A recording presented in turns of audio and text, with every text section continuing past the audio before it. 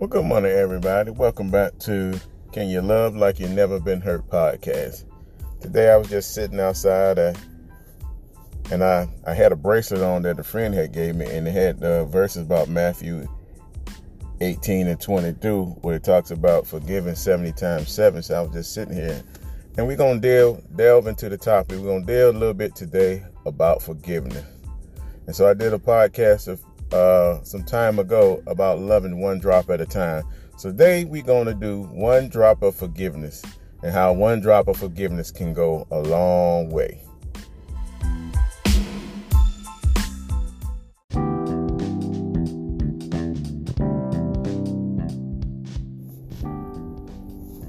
Alrighty, so just a little forgiveness, a little drop of forgiveness can go a long way.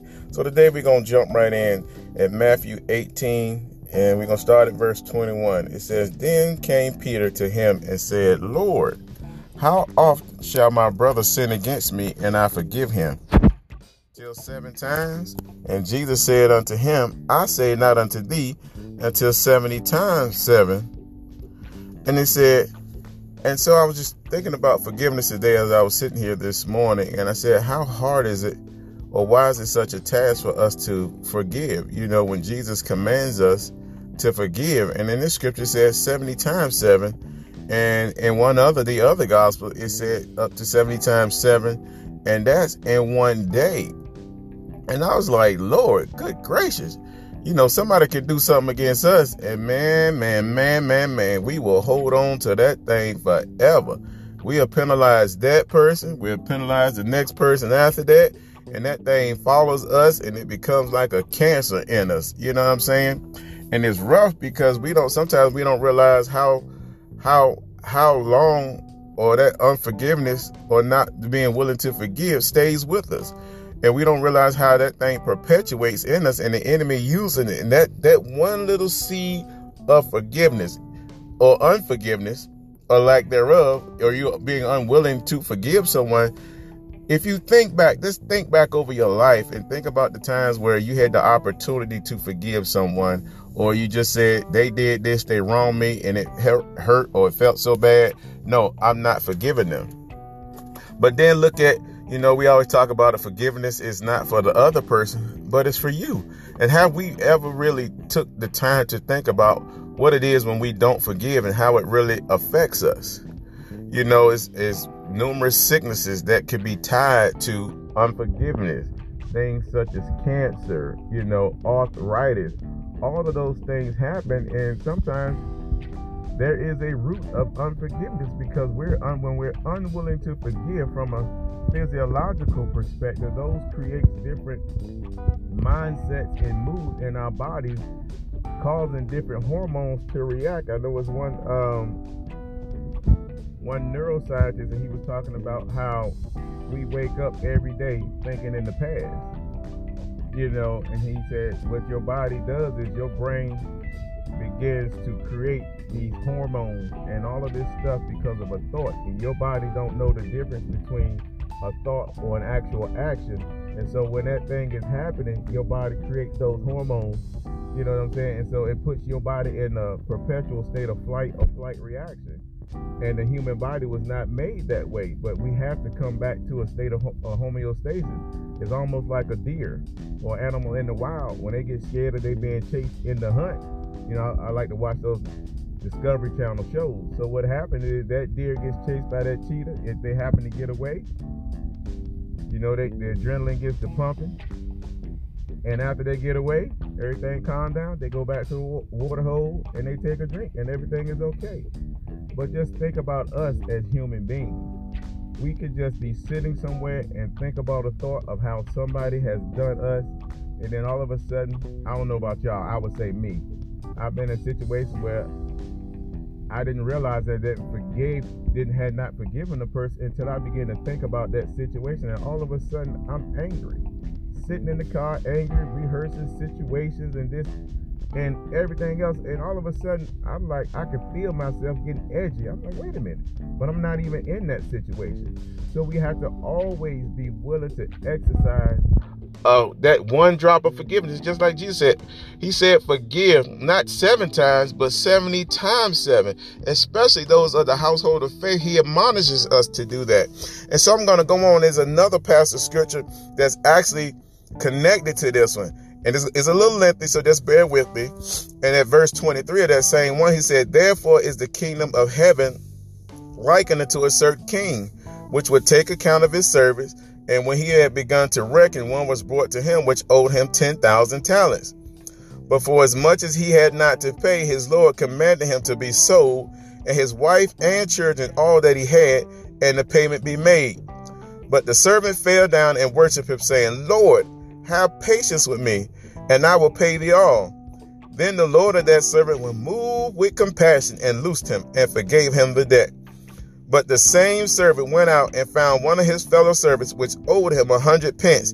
And he laid hands on him and took him by the throat, saying, pay me that thou owest. And his fellow servant fell down at his feet, and he besought him, saying, have patience with me, and I will pay thee all.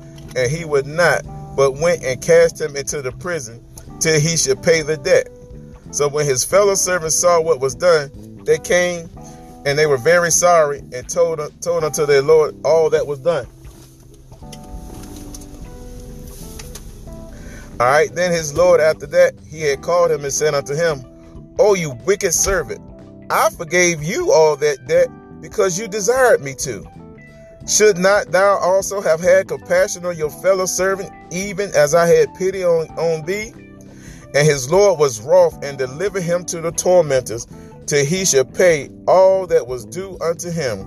So likewise shall my heavenly Father do also unto you, if you from your hearts forgive not every one of his brothers their trespasses. This right here is speaking to me a little different today, because sometimes we don't realize how we hold stuff, and how even when we won't forgive, the man had such a great debt, a debt that he could not pay. Just like us as sinners, we had a debt that we could not pay. We were born in sin, and we were shaped in iniquity. There was nothing that we could do to pay the debt, pay the penalty for the sin, because that sin was committed by Adam, and therefore it said by one man's sin entered into the world, and death by that one man. And so there was nothing we can do. Another scripture say we were born in sin, shaped in iniquity. What is it that we can do? There's nothing that we could do to make our lives pleasing to God. Even a little baby who can't even crawl or walk is born in sin and shaped in iniquity.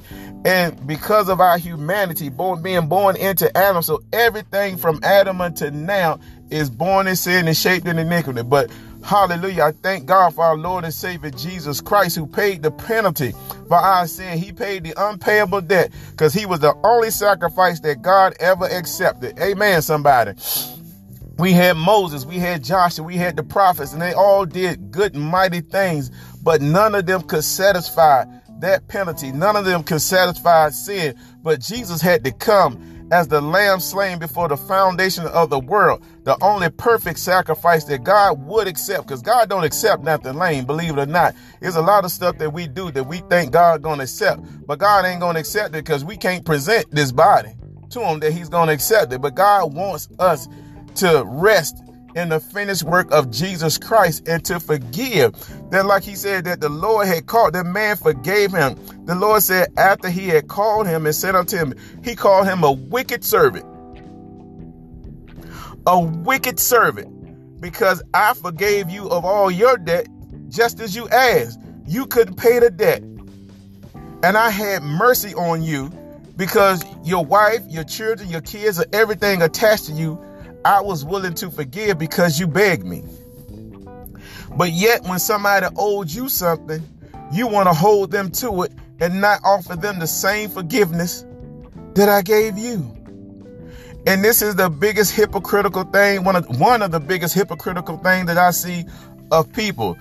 Us as the household of faith, Christians, I'll say it, we are some of the angriest, most unforgiving people. And I think a lot of times we have just flat out forgotten what Christ has forgiven us for. Yes, you may not have been out there smoking weed, sex and drink and smoke, whatever you want to call it. You could have lived a life and stayed in the house and just never did anything wrong. But guess what? At the end of the day, we were all born in sin and shaped in iniquity. There was nothing we can do to put us in sin. There's nothing we can do to get us out. So it's not your acts that made you a sinner. We were born in Adam. And I think we forget. And we think because I'm a little bit more righteous than this person. Well, no, I ain't never go to the club. I didn't never drink. I didn't never fornicate. But we were all born in sin, shaped in iniquity. But the scripture said, don't think evil. You can't tell me throughout the course of your life you never thought evil. God don't put any weight on sin. Sin is sin. Because we have transgressed his commandments at one point or another, whether physically, mentally. We done thought something. I know that was sideways. We done looked at something and lusted after it. He said all that's in the world is the lust of the flesh, the lust of the eyes, and the pride of life. You don't necessarily have to do nothing. Just simply lusting after something is still committing sin. So going back to forgiveness, just one drop of forgiveness, how would that have changed a situation? Rather than holding on to that offense, why not let it go? The Bible said in the last days, many shall be offended. So I ask you right now, what offense is still holding you because you're unwilling to forgive? And the scripture say that, and his Lord was angry and delivered him to the tormentors till he should pay all that was due. So now if you look at your life, are you going through something? Are you being tormented by a constant reoccurring theme in your life and you can't figure out what it is? You go from relationship to relationship, to job, and whatever. It seems like, why do I keep going through this, Lord? Why do I keep having angry bosses? Why is it that my relationships keep falling apart? Why is it that I keep attracting the same man or the same woman? In all of these situations, you or I are the constant. And so I always say, what is it in me, Lord, that you're trying to get out? What is it in me that is attracting all of this? Because the enemy knows them that are his. And he's always coming. The enemy is going to come to search you out. It's just like when he searched out Job. Or he searched Jesus. He said that when the enemy came, he found nothing in you. The enemy is coming. It was like Joe Clark on the enemy. He said, the enemy is coming. The enemy is here. The enemy is here. He's coming. He's knocking at your door, trying to find a place in you. So when he knocks on your door and he finds unforgiveness in you, now he can accuse you for God. But like Job was an upright man that eschewed evil. He eschewed evil. Are you eschewing evil or are you agreeing with it? Well, Lord, I got a right to be mad. They did this, they did this, they did that. Yes, you got a right to be mad. You got a right to be upset. You have a right to be offended.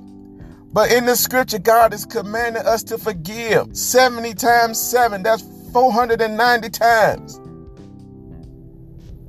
And we haven't even forgiven the one offense that somebody has committed against us. Yes, you got a right to hold all of that stuff. Yes, and you got a right to go to hell if you want to. That is your right. That's one thing I can say about love. Love will give you the option. God is not making us do anything. He will put it out and give you a choice. That's the one thing about love. Love will always give you a choice. Love will put the ball back in your court to see how much you really love him. God, he'll put the ball in your court to see how much you really love him. He said, if you love me, you will keep my commandments. I sent my son, Jesus Christ, to deal with sin in the flesh. That now for you to make your body obey the Spirit of God that's in you. That sin have no more dominion over you, according to Romans 6. That we don't have to be bound by unforgiveness.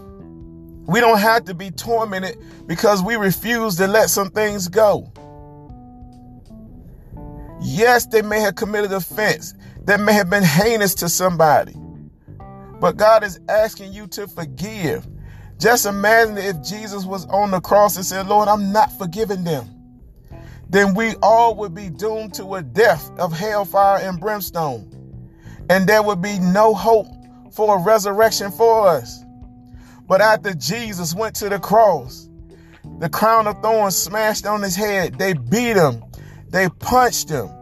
All of those things they did to him, they spit on him. He said, Lord, forgive them because they don't know what they do. Well, you say, well, I ain't Jesus. I can't do that. He was the Son of God. Yes, he was. But he came as a man that he put on this flesh. And it said, likewise, he was tempted in all ways, by all things, just the same way as we were. As long as Jesus was in this world, walking in that physical body, yes, lust came to visit him. Yes, pride came to visit him. And when he was tempted by the devil, I think it's in Matthew 4, he had to go through all of that. He had to deal with the lust of the eyes, the lust of the flesh, and the pride of life. But he had to just say no to all of these things.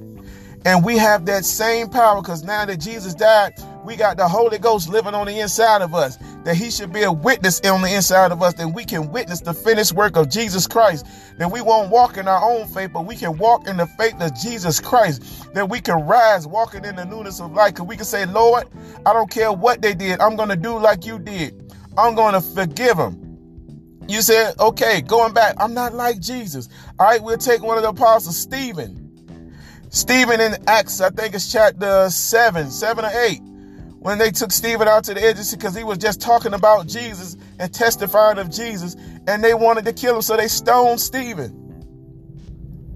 And Stephen looked up to heaven. Can you imagine? They were stoning Stephen for preaching about Jesus. But we can't take somebody saying bad things or doing something to us. Contrary. They were stoning him, and this man was on his deathbed. And the scripture said he looked up to heaven and he saw Jesus standing. That his Lord was ready to intervene on his behalf. And he said, Lord, forgive him. That he took the same path of forgiveness, that when somebody didn't know any better, he chose to forgive. And folks, I just admonish you, we got to forgive one another, because as long as we hold unforgiveness against somebody, the enemy always has accusation against that person. The enemy can torment them. The enemy can torment you with unforgiveness, because that's an open door in our lives, because now we have violated what God asked us to do. Simply do is just to forgive. And sometimes we just got to forgive and allow God to do it. So on this morning, as I conclude this podcast, just one little drop of forgiveness. One drop of forgiveness in your cup. What would it do for you? For those that are going through issues and don't know what's going on, what would that one drop of forgiveness do to free your body from what it's going through? What would that one drop of forgiveness do to free your mind of what you're being tormented with in the midnight hours when we go out and we smile and try to act like everything is okay? What would that one drop of forgiveness do to a relationship to bring healing? What would that one drop of forgiveness do for a husband and wife, a mother, father, a daughter, to bring healing to those relationships, that to bring a family back into wholeness?